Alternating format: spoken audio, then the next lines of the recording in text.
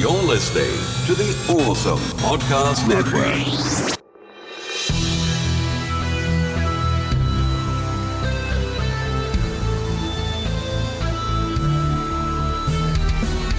This is 80s Revisited. I'm your producer, Jesse Sedgley. And now, your host, Trey Harris. What is the greatest joy? The joy of beauty! Louder! The joy of beauty! History is made at night. Character is what you are in the dark. We must work while the clock she's ticking. We hide, they seek.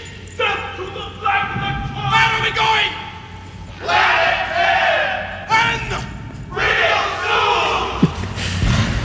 Hail Lizardo! Real soon!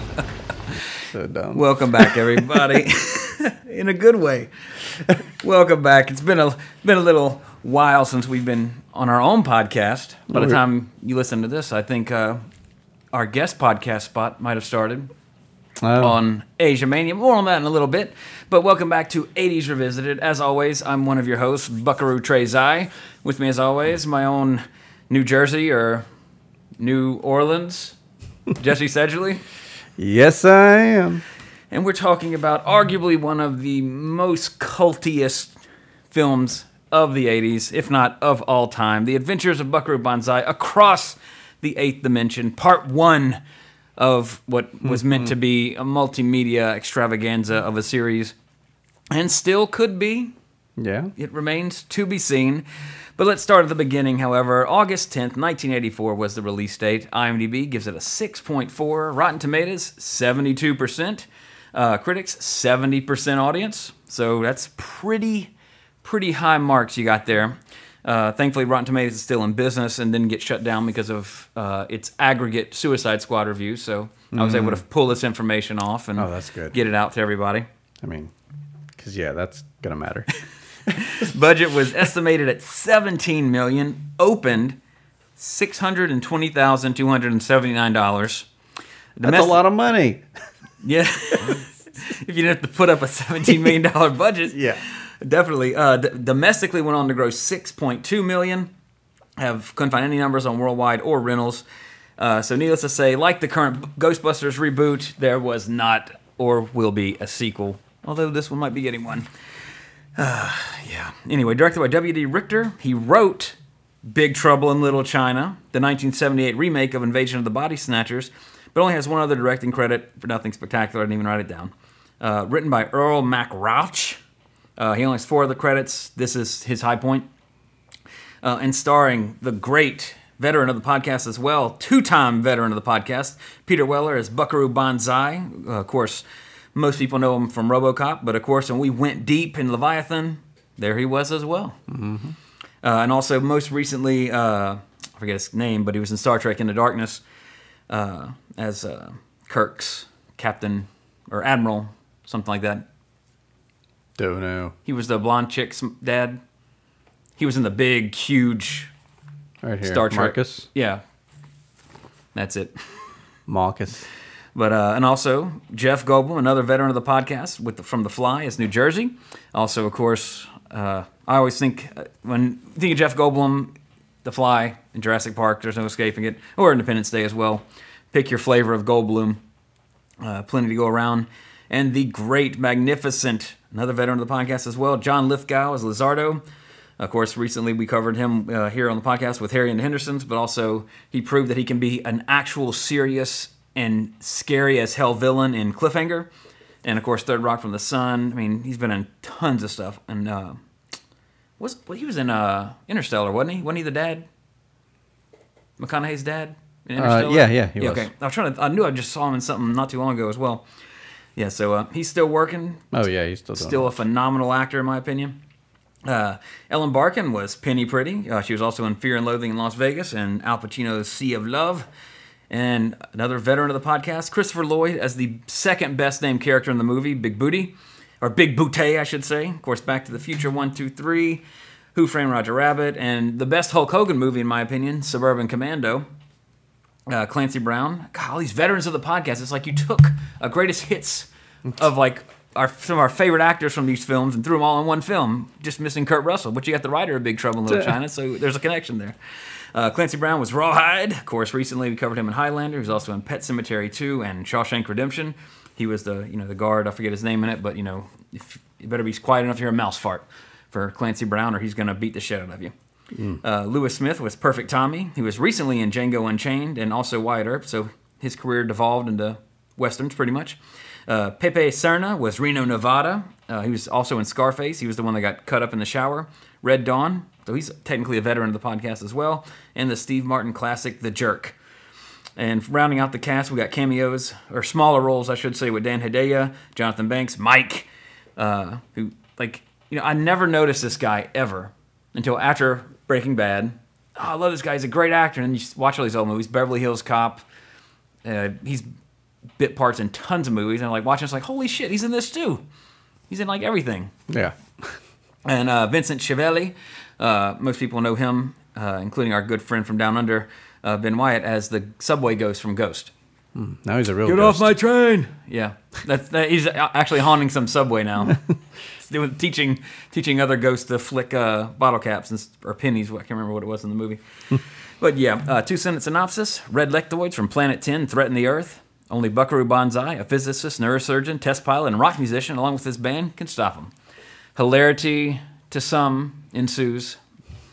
Strange, meandering boredom to other people. So Yes, many other people. But this is a film, growing up in the 80s, I knew nothing of this film. It wasn't until an article in, I think it was a magazine, it was a spinoff of Wizard magazine in the early 90s called Inquest, when I was first getting into playing Magic the Gathering. And they had an article in there, the top 10 most underrated movies of the 80s. And this was on there, somewhere on there. And I was like, I've never heard of this. This sounds like the greatest movie I've never seen. And this was still in VHS days. It wasn't even out on DVD yet. Finally hunted down a copy on VHS, watched it. Didn't hate it, didn't like it. Right. And pretty much, okay, I've seen it. I don't ever need to watch it again. So when I watched it recently for the podcast, that was only the second time I've ever watched it. And I liked it a lot better now. I still don't love it, Right. but I like it. It's one of those, it's a type of movie, if I had seen it when I was a kid, it'd be like one of my favorite movies ever. Not that you have to be young to enjoy it, not saying that, it's just... You have to have a 5-year-old mind to enjoy. Not saying that, it's just I think there's a big nostalgia thing that would go, because I recognize that with some of the movies I like. That had I not seen this as a kid, I don't think I would like it. It's Masters of the Universe, for example. If I didn't grow up playing with He-Man and loving that character, I would probably think that, not like that movie anywhere near as much as I should. True. Street Fighter, because play the games, watched all the Japanese animation things, love that series, and then the charismatism of Van Damme and Raul Julia make me like that movie more than I should, because I have a nostalgia to the subject matter, so to speak. And I love sci-fi. I love practically everybody in this movie. It's just, I don't know, like Evil Dead 2, I'm laughing the whole time. Can't stop laughing. Army of Darkness, same thing. Although Army of Darkness is technically actually a comedy.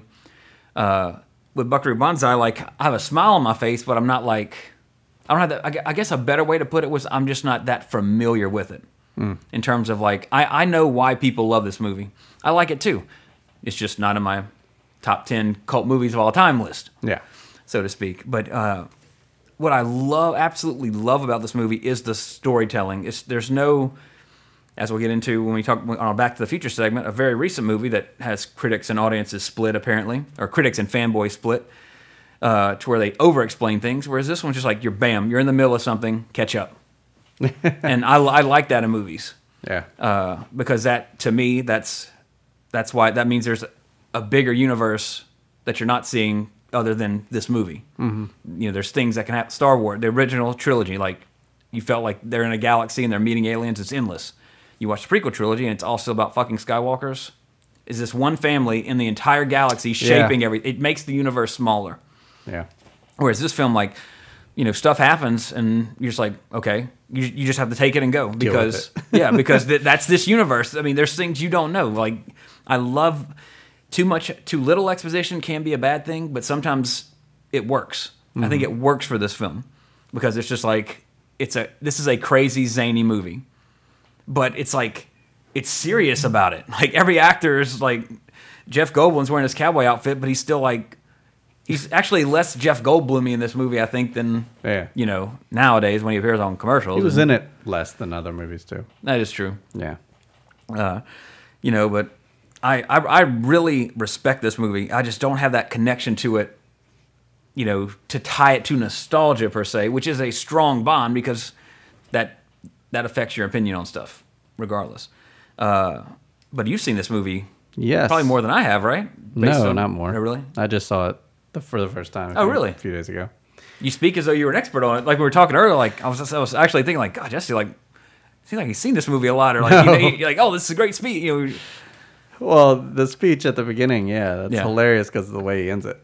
Mm-hmm. When are we going? Real soon. It's just a funny way to respond, and they all respond together because they don't know when they're, Exactly. I wasn't a fan of it. But I mean, do you see why people like it? Or after I heard what you said, just now, like right this second, just right this second, I convinced you. I can appreciate it. And I would be interested in seeing, more of this universe. Definitely. It just felt like, they needed to have another film in the ready to go. You know, because there's still so much more to say. I felt like this was a part 2. Yeah. Now, what you were saying about introducing a character, I don't know. There just needs to be something where I can connect to him because, I mean, it did feel like we jumped right into it, and that's fine. It's just there's a way to go about it, and I don't think this was the way that I'm all for. You need to have like that person that you can focus on, or that you can you're that person. Now, they did have that big block of text at the beginning. I kind of didn't really pay too much attention to. So maybe that would have covered a lot. But, I got other things going on. I'm not focusing on it. Yeah. But I was like, man, probably should have read that big block of text. Well, they speak it, don't they? Like Buckaroo Banzai. Well, in my version. Oh, really? Yeah. I don't think they did. Which I watched a Blu-ray version, like high definition version. It looks fantastic. Yeah. I'm watching I remember this. From the other time I seen this movie, I was like, I don't remember the movie looking this good. I remember just my memory of it was the masks were blatantly like Halloween, which they're not much better. Right. Like in other, but I mean, it's like they look better than everything looked so much better than I remembered. Yeah, I did not watch the Blu-ray version. But yeah, in my version, I want to say like like a narrator spoke it. Yeah, I don't think like, Buckaroo Banzai, blah blah blah. Yeah, no, I looked over. I could totally be making that up because it's been like 3 weeks since I watched it and we're recording it. Yeah. So maybe that's the way you read it in your head. Maybe I read it. Morgan Freeman today, Buckaroo Banzai. But it felt like the American Doctor Who. Yeah, that honestly, that's this. I'm willing to bet that the current the revival of Doctor Who. I think I can see influence of this. I mean, just look at this poster. It looks like some sort of Doctor Who. Yeah. And at the end of the movie, I was like, oh, there's Matt Smith walking with his pals, with his bow tie. And again, not saying that this Doctor Who was influenced by this, but the modern reboot of Doctor Who, I can see shades of influence of this. It's either that or a badass Pee Wee Herman. Yeah, one or the other. It's definitely a badass Pee Wee Herman for when it took place. But then Matt's a little bit. I couldn't even stomach him as Doctor Who. Would stop watching the series, and then Netflix took it off, so I didn't get to even go back to it. It's like bow ties are cool. I don't like you. Bring back David Tennant. You suck. But like I said, I didn't watch all this stuff, so I have an incomplete opinion about it. But yeah, to some people, this film influenced them to actually become filmmakers, which I didn't know. But after we had talked about, I think the end of last episode, where you mentioned that Kevin Smith was looking at redoing it or making a TV show, I went and looked it up and found that interview stuff where they were talking about it. And he interviewed Lithgow and Peter Weller, which was it's a YouTube video, but it's also on one of his podcast things. Smoothiola is the name of the podcast. Yeah, and it's if you like this film and you haven't heard that, you need to listen to it because the stories Peter Weller and John Lithgow are telling, hilarious. All what drew them to the role and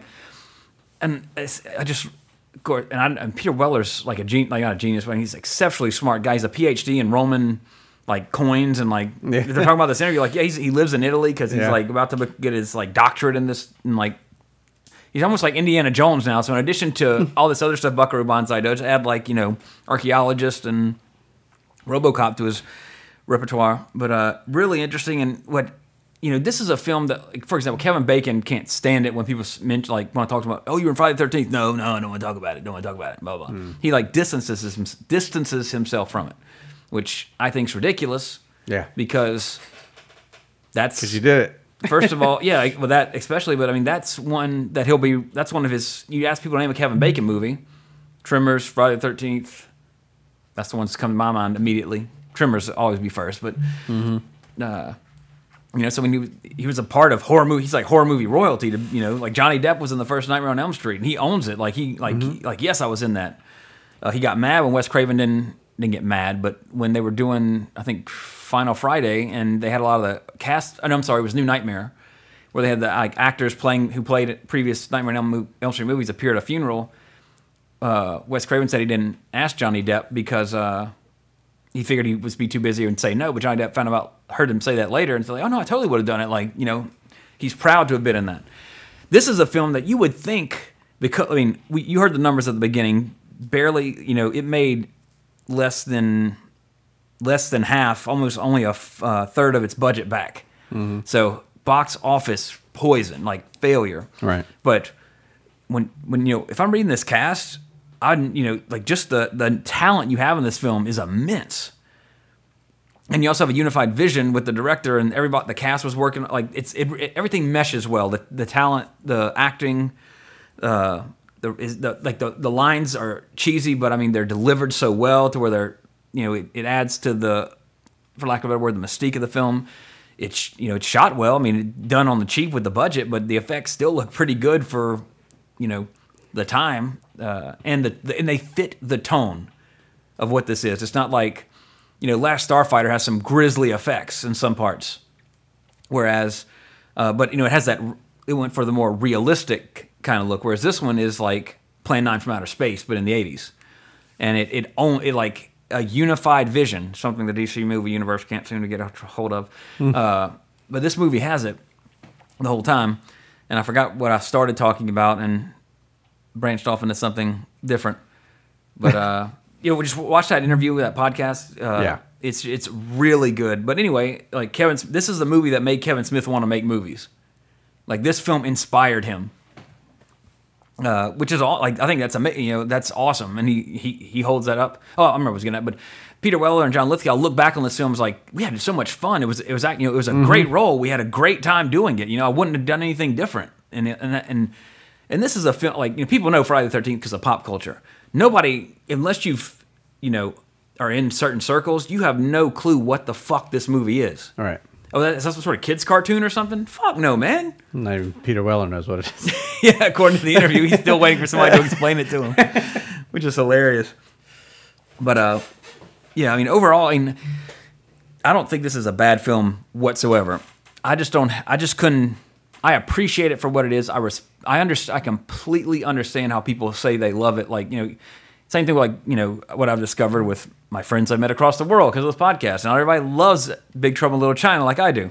That's fine. I understand. I see why you could not, or you just don't get it. This is one for me. I'm on the fence of. I'm on the side of good, just not great. But I appreciate it for what it is. It's definitely a product of its time. Like a film like this probably would never get made these days. Without studio interference, adding all this exposition to explain everything, adding some sort of flashback scene when he's a kid doing something, or all this other crap. I personally like things that leave things. You don't have to explain everything, right? And this film obviously doesn't explain hardly anything at all, but I like that aspect about it. It's because it isn't a serious movie that doesn't hurt it to me. Whereas I like when my wife's watching Batman versus Superman, like what? Wait, okay, what's that? Completely confused. Like, I guess if a movie's gonna do that, I want there to be more. It can't just stop at one episode. Because there's so many more places to go. Yeah.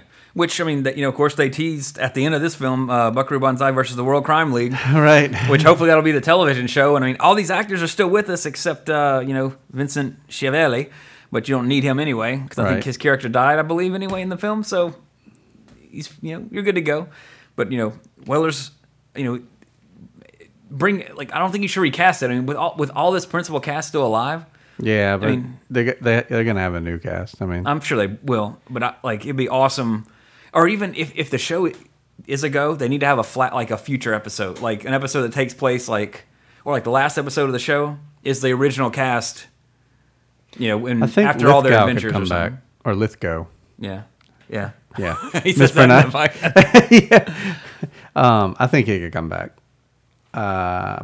Everyone else, they might be overpriced, or Goldblum probably would be the hardest one to get, I'd imagine, just because he's still. I mean, he was in a summer block. Well, I don't know if it was a blockbuster, but Yeah, and he'd probably cost a bunch. But I mean, Lithgow, he just seemed more willing. Yeah. He just seemed like he really enjoyed it, and maybe that's just his personality in that particular interview. Yeah. That I'm referencing, but I think Weller, he's doing other stuff. He showed up to that, film festival to talk about it, so... That's true.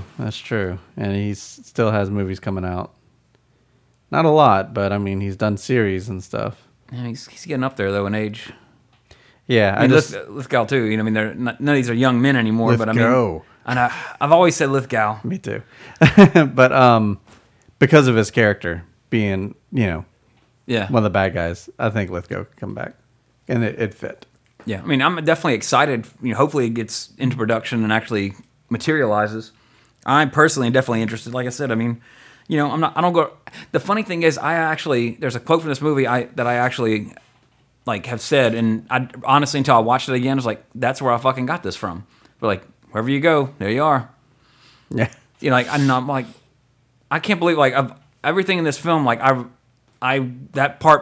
line became part of my vernacular every now and then. Not even realizing I picked it up from here. So that's my favorite quote from the film. But it's still it's fun, But you gotta go into it knowing. I think if you want you're trying to get people to watch this film because you love it. You really need to prepare them for what they're about to see. Otherwise, it might they just need a little bit of okay, it's kind of silly. It's gonna throw you in the middle. Just watch and enjoy. Don't ask me questions about what's going on. Just watch the damn movie, and we'll talk after it. But see that's a good film to me in a sense. Is to where even if there's something you don't understand, talking. One of my favorite things to do is if a whole bunch of us go see a movie, or we all see a movie, and we all then meet up at an event, and we're all talking about that movie. That's the best part. Is talking about a movie because there's stuff to talk about. As in what happened after, what was it open-ended. Stranger Things is the most recent example. All my friends have pretty much watched it, so I was like, yeah, it was awesome. What do you think? Well, I think this, blah, blah, blah, blah. That's what I love about any sort of media, to where we can talk about it afterwards and have a good discussion, where it's not just this happened because this happened, A, B, C, D, E. I like A, B, D, F. I like that. That, again, that's just me. Some people, my wife, you need to have it spelled out. She doesn't she watches movies just to watch them. That's not a lot of people like that. I'm not saying that's a bad way to watch a movie, but, and some people question too many things in a movie to where they overthink it and make it bad for themselves. So, but whatever side of the fence you follow in this movie, it's definitely worth watching, but we'll get to that in a little bit. Some of the trivia, a lot of cool stuff. The overall concept, conducted and formed, it's a hell of a concept. The overall concept of the film, and several names seem to be taken from the character Doc Savage from old pulp magazines of the 30s and 40s. For example, both the main characters are talented surgeons, adventurers, and musicians. They both have an inner circle of sidekicks with nicknames. And, okay, that's where the similarity's in. I thought I was on that. But anyway, so if you like Doc Savage, you might know you might see that more often. When it came time to film the end title sequence, the big walk where Buckaroo and his gang are walking, and the LA Aqueduct in step to the music wasn't ready, so the composer told the film crew to use the song Uptown Girl by Billy Joel as a placeholder because it was the exact same tempo as the theme he was working on. That's funny. So when they're filming it, they're walking to Uptown Girl, to a boombox tied from the back of the camera truck, whereas in the final version, you have that kind of synthy. Wow, that picks up really well when I'm tapping the table. Synthy kind of synth theme blaring. Anyway, the synth theme fits better. Uptown Girl would be really odd at the end of this film. So they made a good choice. Jamie Lee Curtis is in the film. However, it's a deleted scene. She played Buckaroo's mom in a flashback. It was cut, but it is available in recent DVD and Blu-ray or YouTube versions. Or, of course, always YouTube, thank goodness. She's also visible in a photo on the dashboard of the jet car in the widescreen version. On At the Movies in 1984, just before the film's release, Gene Siskel correctly guessed that the movie would attain cult status. So good job, Gene. Rest in peace. By the way, it is an urban legend that he was buried with his thumb facing up. That's not true. Just FYI, if anybody's like, oh yeah, Gene Siskel was buried with his thumb up. Nope. False. Snopes.com. I guess. I don't know. His thumb is actually down. Yeah. Because this sucks. This sucks. The end of the movie invites the viewer to watch for the upcoming film Buckaroo Banzai versus the World Crime League. It was a real title for a sequel that they actually planned to make if this film was successful, which we all know that story. It was a box office bomb. The studio went bankrupt. However, after its release on video and cable, the film became a cult film, much in the same way Mad Max did, which, of course, Mad Max went on to spawn 2 sequels and then, a third one with Fury Road, and was one of the best films of last year. But legal wrangling due to the bankruptcy prevented any other studios from picking up the sequel rights to Buckaroo Banzai, and even years later, MGM had to fight through a pile of red tape simply to get the okay to re-release it onto DVD. But apparently now a lot of that's been fixed up since they're actually in talks to do a TV show. So this is actually a story, little piece of trivia from that interview we talked about. But John Lithgow's dialect coach was Roberto Terminelli. It was actually his tailor on the Fox lot with a heavy Italian accent that John had him speak his lines for him onto a tape recorder, which he then used to practice the accent. And actually John Lithgow got him a credit in the film as his dialect coach. Yep. So pretty damn interesting. But he was just sitting there going for his fitting and like, hey, you're Italian, right? See, how do you say this? And then, so really awesome, really funny. And the way Lithgow tells it, it's just like he's like one of those natural storytellers too. Yeah, like there's some definitely great stories he tells in that interview. It was a joy to listen to. So I can't recommend it enough for supplemental material with this podcast. Done like 40-something minutes too. Yeah, and it's good though. I mean, like it's entertaining. It's like, I want more. And when it's over, I'm like, I wish there was more. The only thing I really wish was that Christopher Lloyd was there too, because Peter Weller tells a story about Christopher Lloyd. It's so funny. It's like, I wish I could hear Christopher Lloyd tell it. But it's so great. But anyway, in the original script, Buckaroo was supposed to have an arch-enemy named Hanoi Shan, who was never seen but referenced to by Buckaroo and other characters. All scenes containing dialogue regarding Shan were deleted from the film's theatrical release, but are now available on DVD. He was supposed to be the mysterious head of the crime syndicate called the World Crime League, which would have been the sequel. He also happened to be the man who murdered Buckaroo's parents and his wife, Peggy. Oh, wait, no, it's Penny. Okay. Never mind. I was going to say, wait a second. So eventually, between the two hell's movies, Peggy? he would marry Penny Purdy, and then he'd be killed. But no, according to this, he had a wife named Peggy. The Oscillation Overthruster device reappeared as a spectral analyzer in Star Trek: The Next Generation episode Pen Pals. So it's one of those things like the not EMP, or was it the EMP thing in Ghostbusters? Little hand thing Egon had. I forgot the name of it. Damn it. Well, but you see that prop in other movies, like Starship Troopers 2 or 3, it appears again. I forget the damn name of that thing, but you're looking it up and we'll reference it. What was it? PKE meter. I knew it was some like form of letters. There we go. It definitely wasn't EMP. Shut down all the electronics. Oh, shit, our proton packs are down. We're screwed. Those are nuclear, so. And that's true. Thermonuclear device on his back. Yeah. Still God, the original's so good. Like, why that? We talked about that already. Yeah. But this is the film that inspired Kevin Smith to make movies, and he's currently working on reviving Buckaroo Banzai as a TV show, likely on Amazon, which I would be excited for, be happy to see, would love to see it happen. Especially if he does it, because if this is something that you obviously love that much, you're going to have some reverence for it. You're not going to shit on it, hopefully. But of course, because I have no nostalgia for this, it wouldn't matter if it did. I just would want it to have that same kind of spirit that this one had, which would be really cool. So that'll be interesting. Score-wise, I'd give it a 7. It's a good solid score. I can honestly say that had I seen this as a kid and like grew up with it more, was able to find it as a kid, I probably would have seen it. But this wasn't like a TBS regular or TNT or USA thing. Never saw it. Never even heard of it, like I said, till much later. Not much later, a couple years out of the decade we love to talk about on this podcast. So I could definitely see that had I seen it as a kid and had that connection to it, probably would have been a bit higher. But, watching it today, it's enjoyable. I would recommend watching it. But, as a whole, it's a 7 to me. Jesse, you watched it. What would you give it? Probably a 6 or 6. I was leaning towards 5.5, maybe. Straight middle of the road. Yeah. Gotcha. I mean, but there was too much to appreciate. Like, it was even shot really well. Yeah. Like, that held up. It was the best done B movie I've ever seen, if that makes any sense. Yeah. Makes sense. Because I'm sure they weren't trying to make a B movie. Exactly. I mean, well, they had, based on some of the stories they were telling and the idea the director had for everything and the sequels, I mean, I think it wanted to capture more like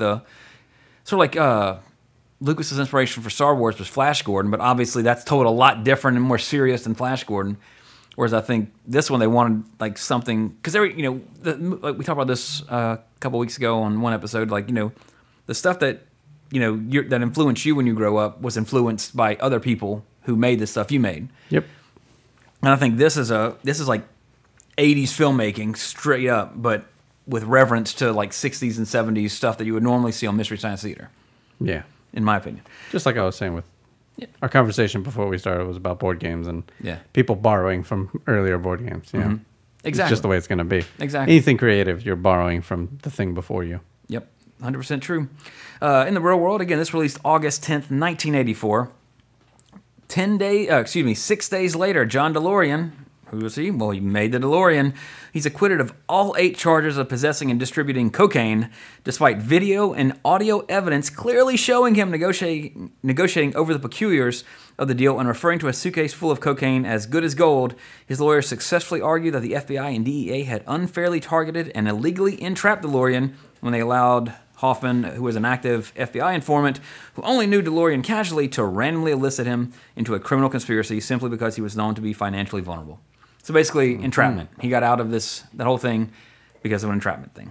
Not the film with Sean Connery and Catherine Zeta-Jones' ass, which was on every trailer, and naturally inspired me to want to see the movie because she was my movie girlfriend for the longest time after Zorro. Still pretty. Yeah. For her age. Shields up. But, I got greener pastures or blonder pastures to younger pastures. Aim for. Not necessarily. She's still hot. But I mean, someone said, okay, what actress do you want now? Margot Robbie. Speaking of Back to the Future, let's talk about Suicide Squad. Had the displeasure of seeing that on Thursday, whenever it came out, last week, whatever it was. Jesse, did you see this? Nope. Don't. I'm not. Let me rephrase. When you can see it without going to the theater and paying, $13-14. Yeah. Watch it there. That movie sucks. That's a shame.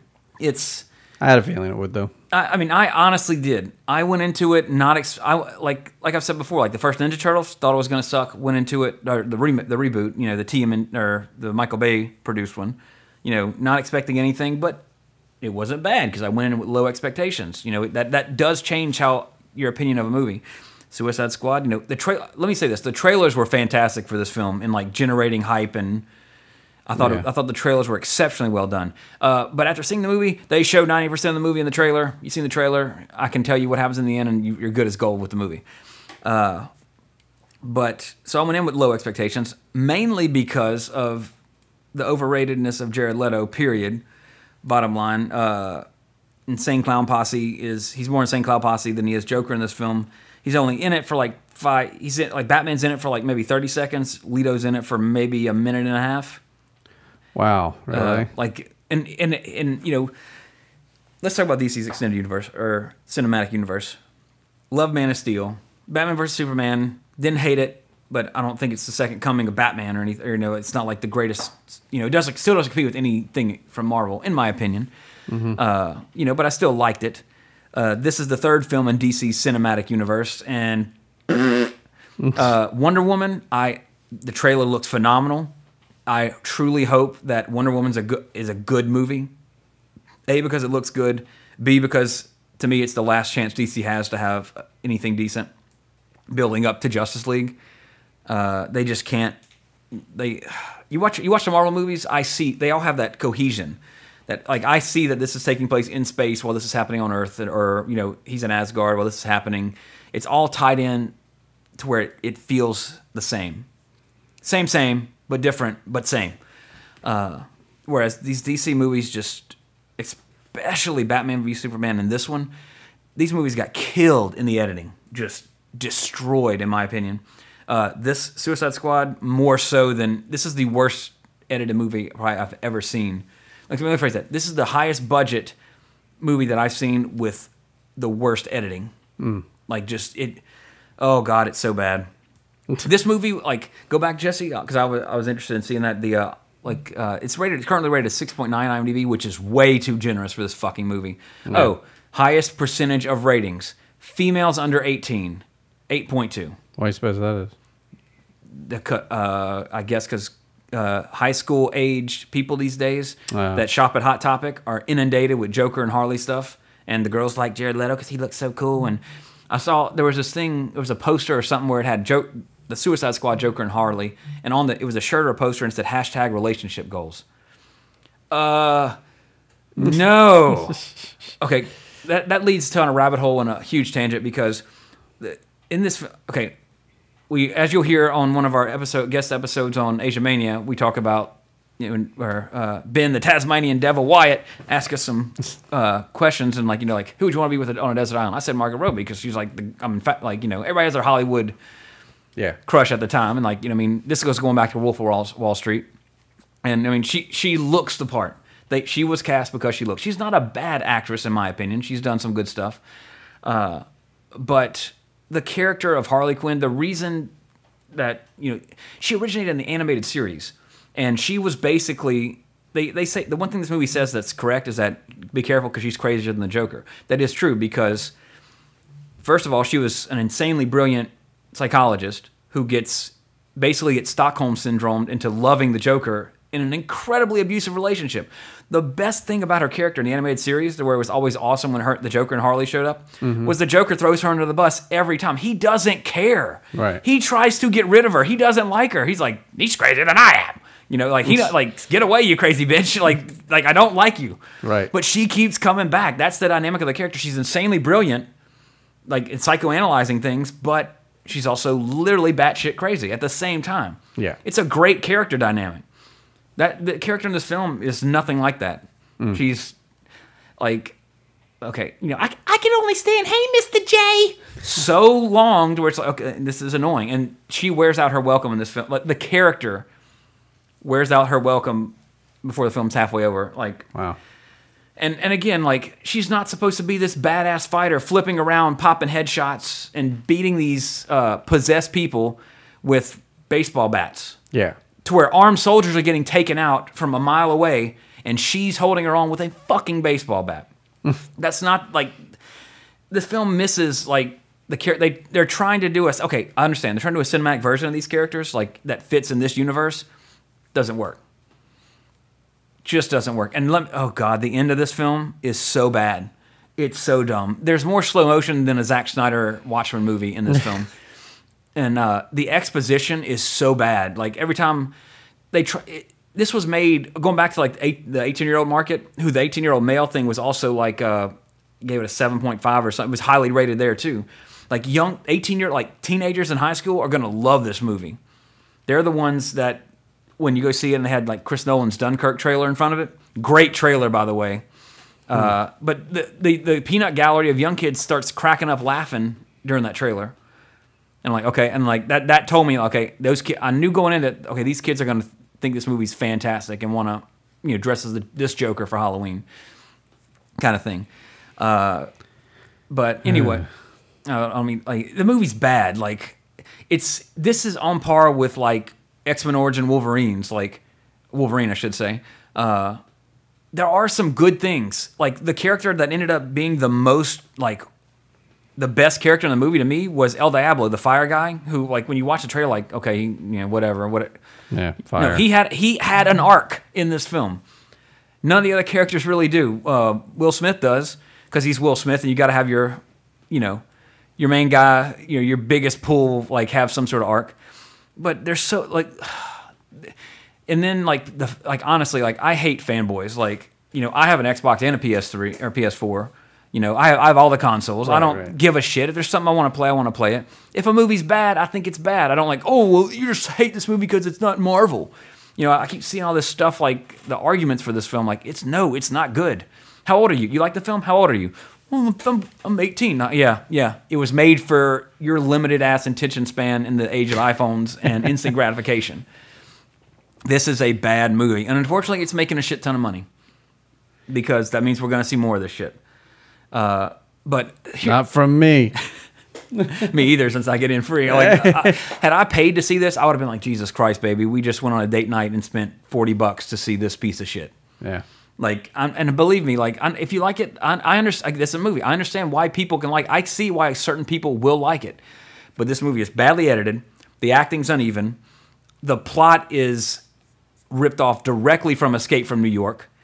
This is a movie about villains. Villains that are forced to do something good. Not a single damn person in this film kills any. Like, none of them are villains. None of them have done anything like overly villainous to be like, these are the worst of the worst. I want to get a team of the worst villains ever to put on this team. No, the only human being that Deadshot kills is a mob informant. So he's not out there killing kids. He's not doing anything to make him a bad guy. He's just, he's an assassin. Harley Quinn doesn't kill anybody. Just, she's crazier than the Joker. And that's supposed to be enough to make you, she must be bad. El Diablo, he has an arc because he like has these powers he can't control, and he ends up killing some other gangbangers, and he has a tragic story where his powers flare up and he kills his wife and kids. That's why he doesn't want to use it anymore. This dude has an arc, and it fits in this film. The other characters needed shit like that. You're supposed to be villains. They didn't. These are like barely passable villains. These are anti-heroes, which, by the way, to further prove the goddamn motherfucking presumptuousness and my hatred of Jared Leto, said that, this Joker's really more of an anti-hero. If you think the Joker is an anti-hero, get the fuck out. Read a goddamn comic. What a pretentious ass motherfucker. I hate Jared Leto. Like, and he's from my home state, he, and like, all this method acting stuff he was talking about for this role, like, it doesn't come through in the performance. It fucking sucks. He does. To be fair, he's only like a minute and a half, but let me tell you this. The minute and a half you see him is like, okay, this does not need to happen. Why is he in here? This is dumb. This is dumb. This is stupid. No purpose. This character is pathetic. Yeah. Terrible version of the Joker. But of course, all the little younger kids are like, oh, he's so hot. Because, Harley's hot too. I could be like the Joker because he's cool. Blah, blah, blah. No, this is terrible. And then now he's coming out saying, most of my good stuff was left on the cutting room floor. Hopefully I'll die and we'll see an R-rated version with all my stuff put back in. But, like, whatever, bro. What? Yeah, that's stuff that he's saying now. Like, no, dude. Like, God, like I truly, like, I don't truly like hate anybody and don't wish ill will to people. But like David Bowie's dead and Jared Leto's alive. I would trade him for a lot of other people that passed away tragically this year. Let me put it to you that way. I just don't like the guy, but again, people thought Heath Ledger was going to be bad, but as you're seeing stuff, nothing seemed like bad and then you see the movie, like, okay, he nailed it. He had a concept for this. He batshit crazy, unpredictable, chaos. That was his. That's what he did with the Joker. Jared Leto's a motherfucking like Scarface talking like. Here's what I thought of him. Like, I kept thinking of that scene in The Mask where he's like, "Hey, see," where he's doing the gangster thing. He's that, but mixed with Insane Clown Posse, and it's terrible. It is a terrible version. I hope to God, Ben Affleck has the sense for his Batman movie, if the Joker's in it, that yes, this is Jason Todd. And this is Jason Todd who went crazy and became his own version of the Joker. Mm-hmm. And then Willem Dafoe comes out as the fucking Joker and kills him again with a crowbar in the first 10 minutes of the film, saying, you're a terrible imitation, Jason. I should have killed you hotter the first time. Something like that, because, first of all, there's, like, you see this, imagine this Joker going up against the murderous Batman we've seen in Batman vs. Superman. Not going to work. Not gonna work. It's bad. But enough rambling about that. I was surprised. I got Jared Leto here on the phone. Okay. You fucking pretentious motherfucker. Yeah, you can say all you want. You got an Oscar, blah, blah, blah. You're rich. I'm just doing a podcast for free and whatever. I don't care. I'm happy with my life. But all these stories you're telling for your image are fucking make me gag. Message sent. Boop. Yep. Oh, wait. I got a reply from Jared Leto. See that on oh, it's a TMZ used later. condom. Whatever, Leto. But anyway, bad choice for the joke. Like... enough about that. We're talking more about that than we talked about Buckaroo Banzai. But also saw Star Trek Beyond as well, because it's been a couple of weeks since we recorded. Yep. Yep, they did it. They put too much Fast and Furious in my Star Trek. Didn't care for that one either. They used the ship to jump buildings and stuff. It's got a high rating. Unjustly. I mean, again, that's the Fast and the Furious crowd. Like, if you're the type of person that looks forward to the next Fast and the Furious movie, you will probably like this one better than any of the other ones. Let's see. Females under 18, 8.4 because of, the hot guy aspect, I guess. Yeah. 7.8 for males under 18. Those are the highest ratios, except females 45 plus. I guess It's funny. The Suicide Squad had the same number, sort of. Because these films, that's why I don't like the them. top 1,000 voters was always the lowest. Mm-hmm. Which, is probably good because that means they're probably legitimate that have people. seen other movies. Yeah. But I mean, people are going to see, like Star Trek Beyond is not a bad movie. But it's the least best of the new ones. Mm-hmm. And Idris Elba, everything's set up. Idris Elba as the villain, and I love him to death as an actor. But it's just like this one was like an episode of the TV show. Mm-hmm. That just this should have been a TV show episode, not a full movie. I will have to praise it though. The one thing they did that was really awesome, and I guess this credit to Simon Pegg for writing it or co-writing it. But they did a really good job of all the crew having something to do instead of it being Kirk and Spock dynamic like pretty much every other Star Trek movie's always usually. Going back to the 2009 reboot or whatever, and then Into Darkness, and even the Shatner and Nimoy ones always kind of boil down to their relationship. Sort of what the Next Generation ended up doing too with Data and Picard. They were always like the central characters. This one does a good job of everybody has like their moment to shine, but same like Fast and the Furious quality stuff happen, which is just stupid. There's too much comedy? It's not funny. Like what's funny isn't like. I mean, there's some silly stuff, but it's just again people yelling at each other for no reason, but in a comedic way. Trying to. Yeah, stuff like that. I mean, all the cast is still great. It's just the plot and like what happens on screen is just ludicrous. There happens to be this motorcycle that Kirk rides, and it's like, oh, let's do this motorcycle stunt scene, and it's just. Oh.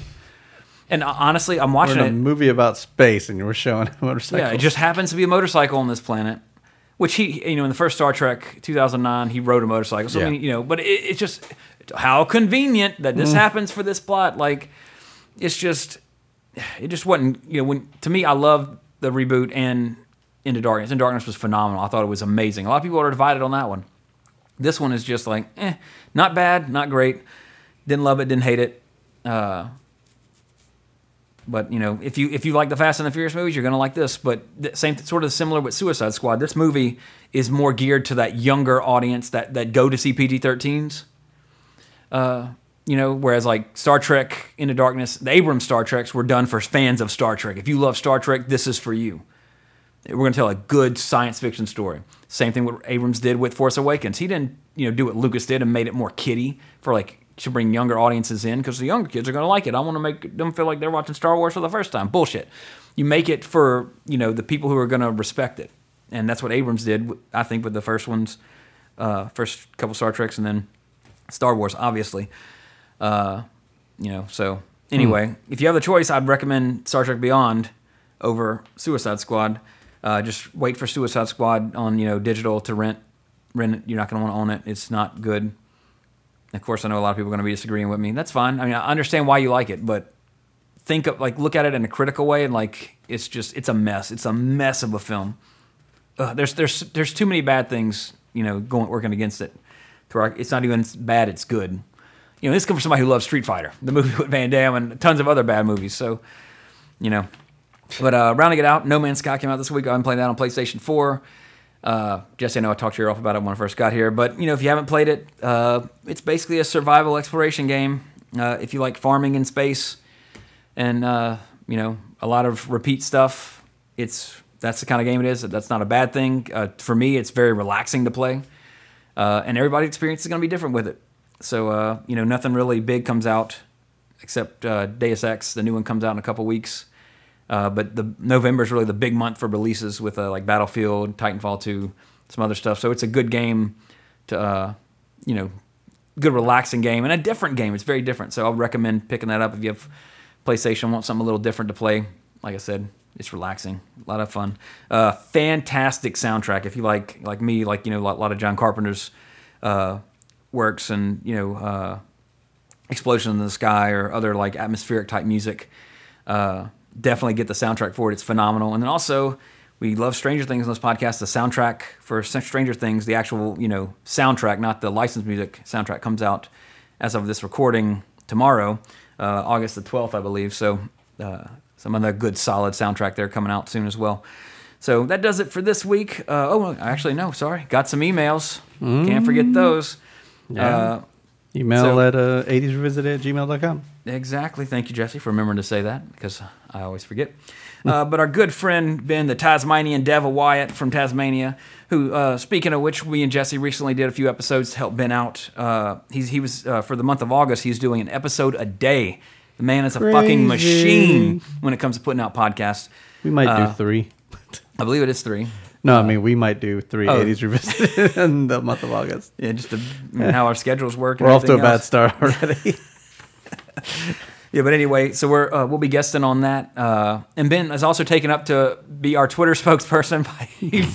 Since we don't get on Twitter often, I'm trying to increase that a little bit. Yeah, me as well, but I haven't done anything because I keep forgetting. I'm like, I should do something on Twitter, and then I don't because I just don't. But anyway, he says, "Hello, gents. I just watched Buckaroo Banzai for the first time, and I can't say many positive things about it, apart from seeing a young Mike from Breaking Bad and the Subway Ghost guy from the film Ghost. True. Breaking Bad. The music and obviously the Asian elements I like.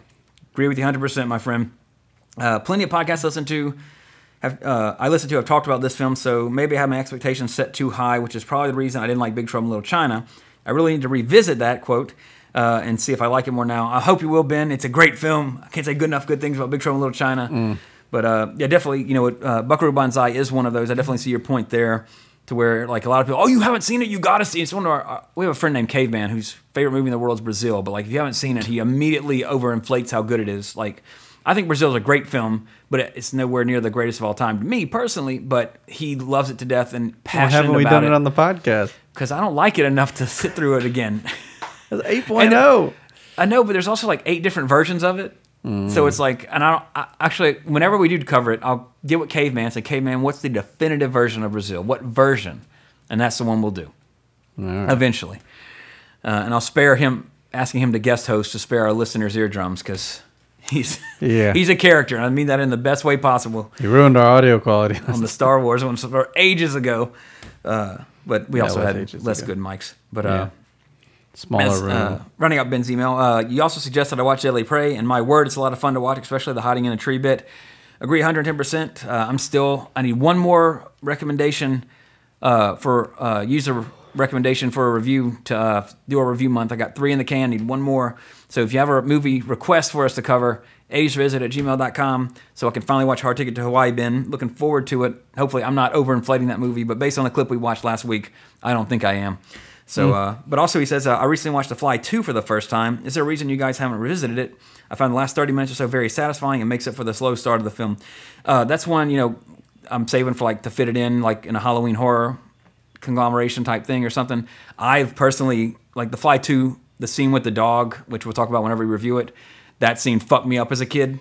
Then...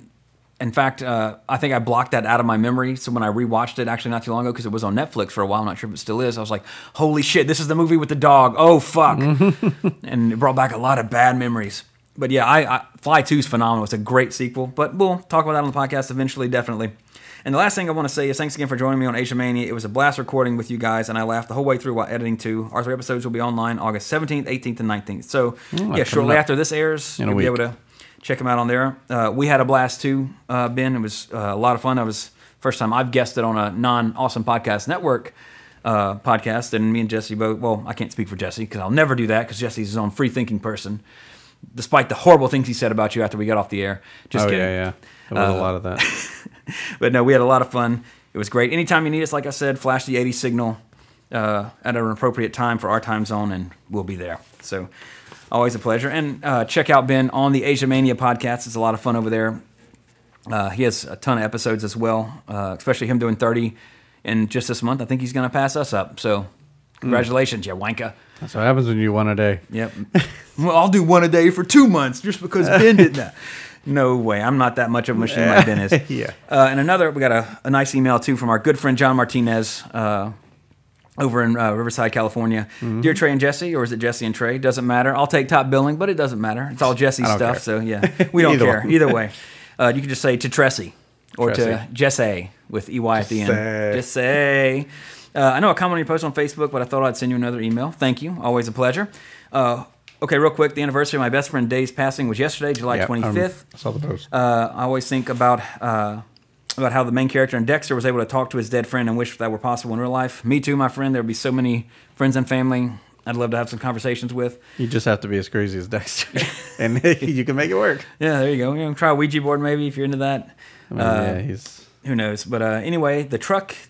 you mentioned the truck that had the gun on the back during the Tango and Cash episode, and it made me think of the truck from Mask. That's the vehicle I was thinking of when we were talking about it. Those were awesome toys. I never had that truck, but a friend of mine did, and it was awesome. I agree. I remember Mask was great 80s cartoon, often forgotten now. Not people remember it. You know, it was sort of like half Transformers, half G. It was a good amalgamation of G.I. Joe and Transformers in a sense.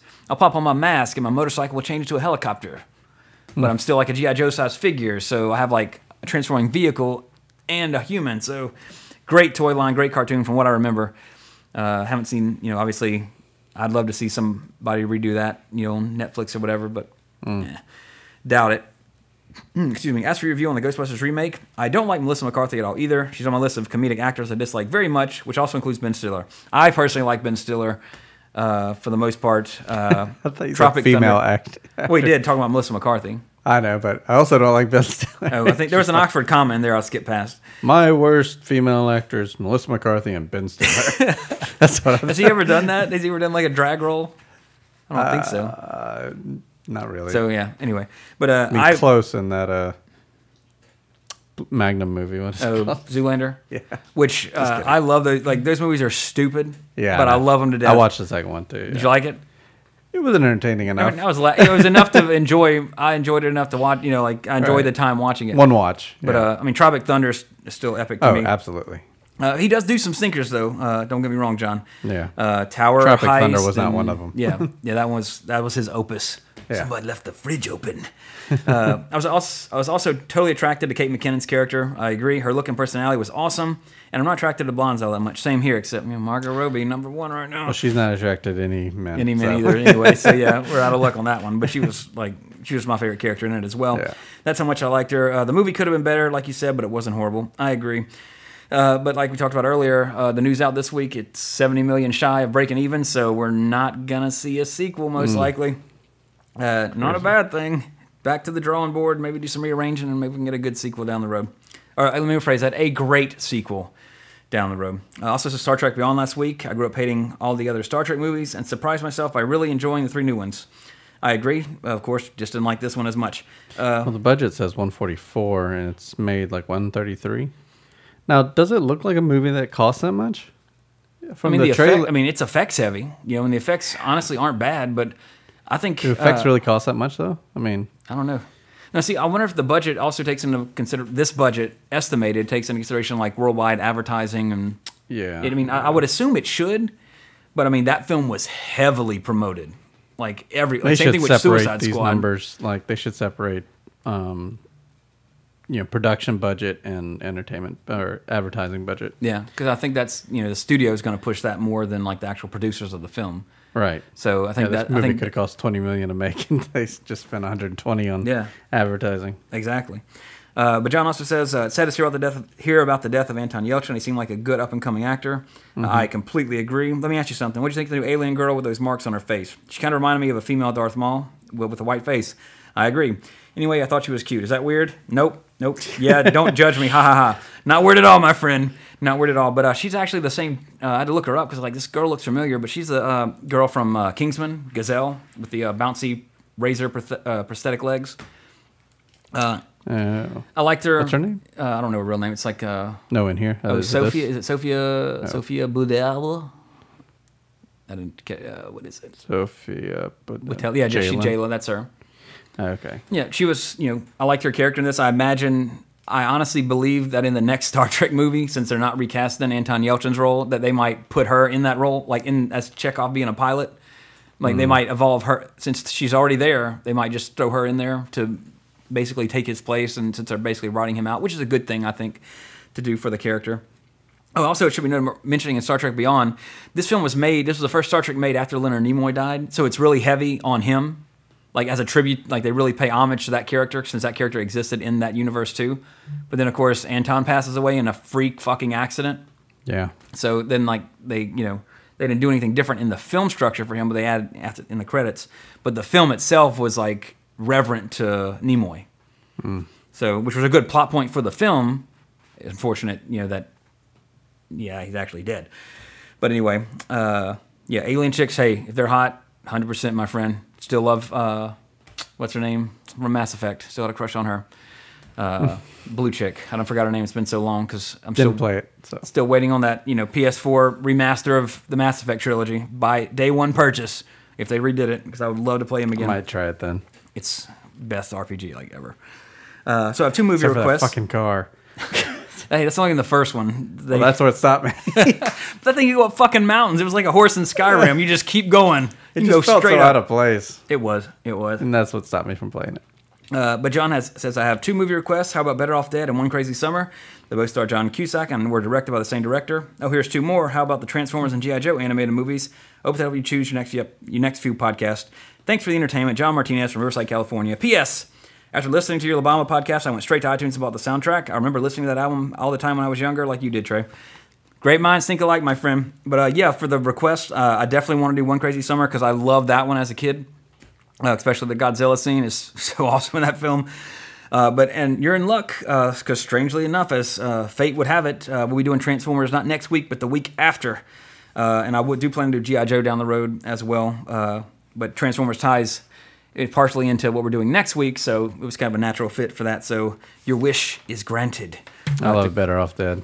It's a good one too. Movie. It is. It's one of his better ones from that decade. But have you seen One Crazy Summer? I don't think I have. It's great. Got Bobcat Goldthwait in it. It's got that bit of ludicrousness that I like. Really good. Really.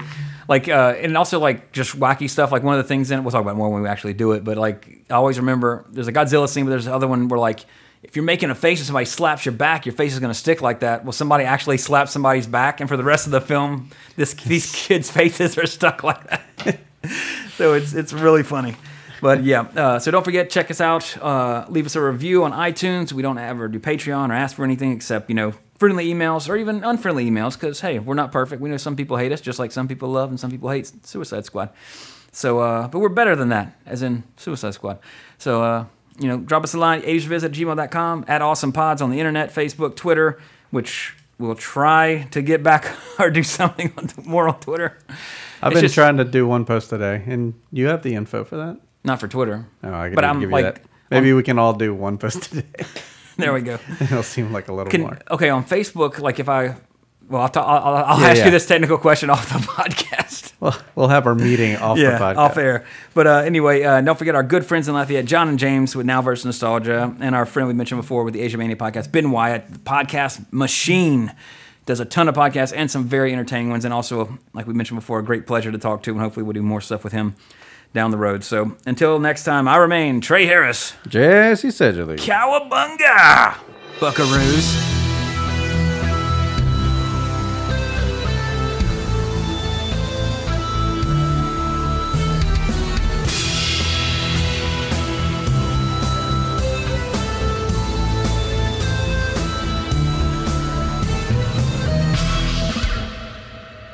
Find this show and more on Facebook.com/AwesomePods and follow us on Twitter @AwesomePods.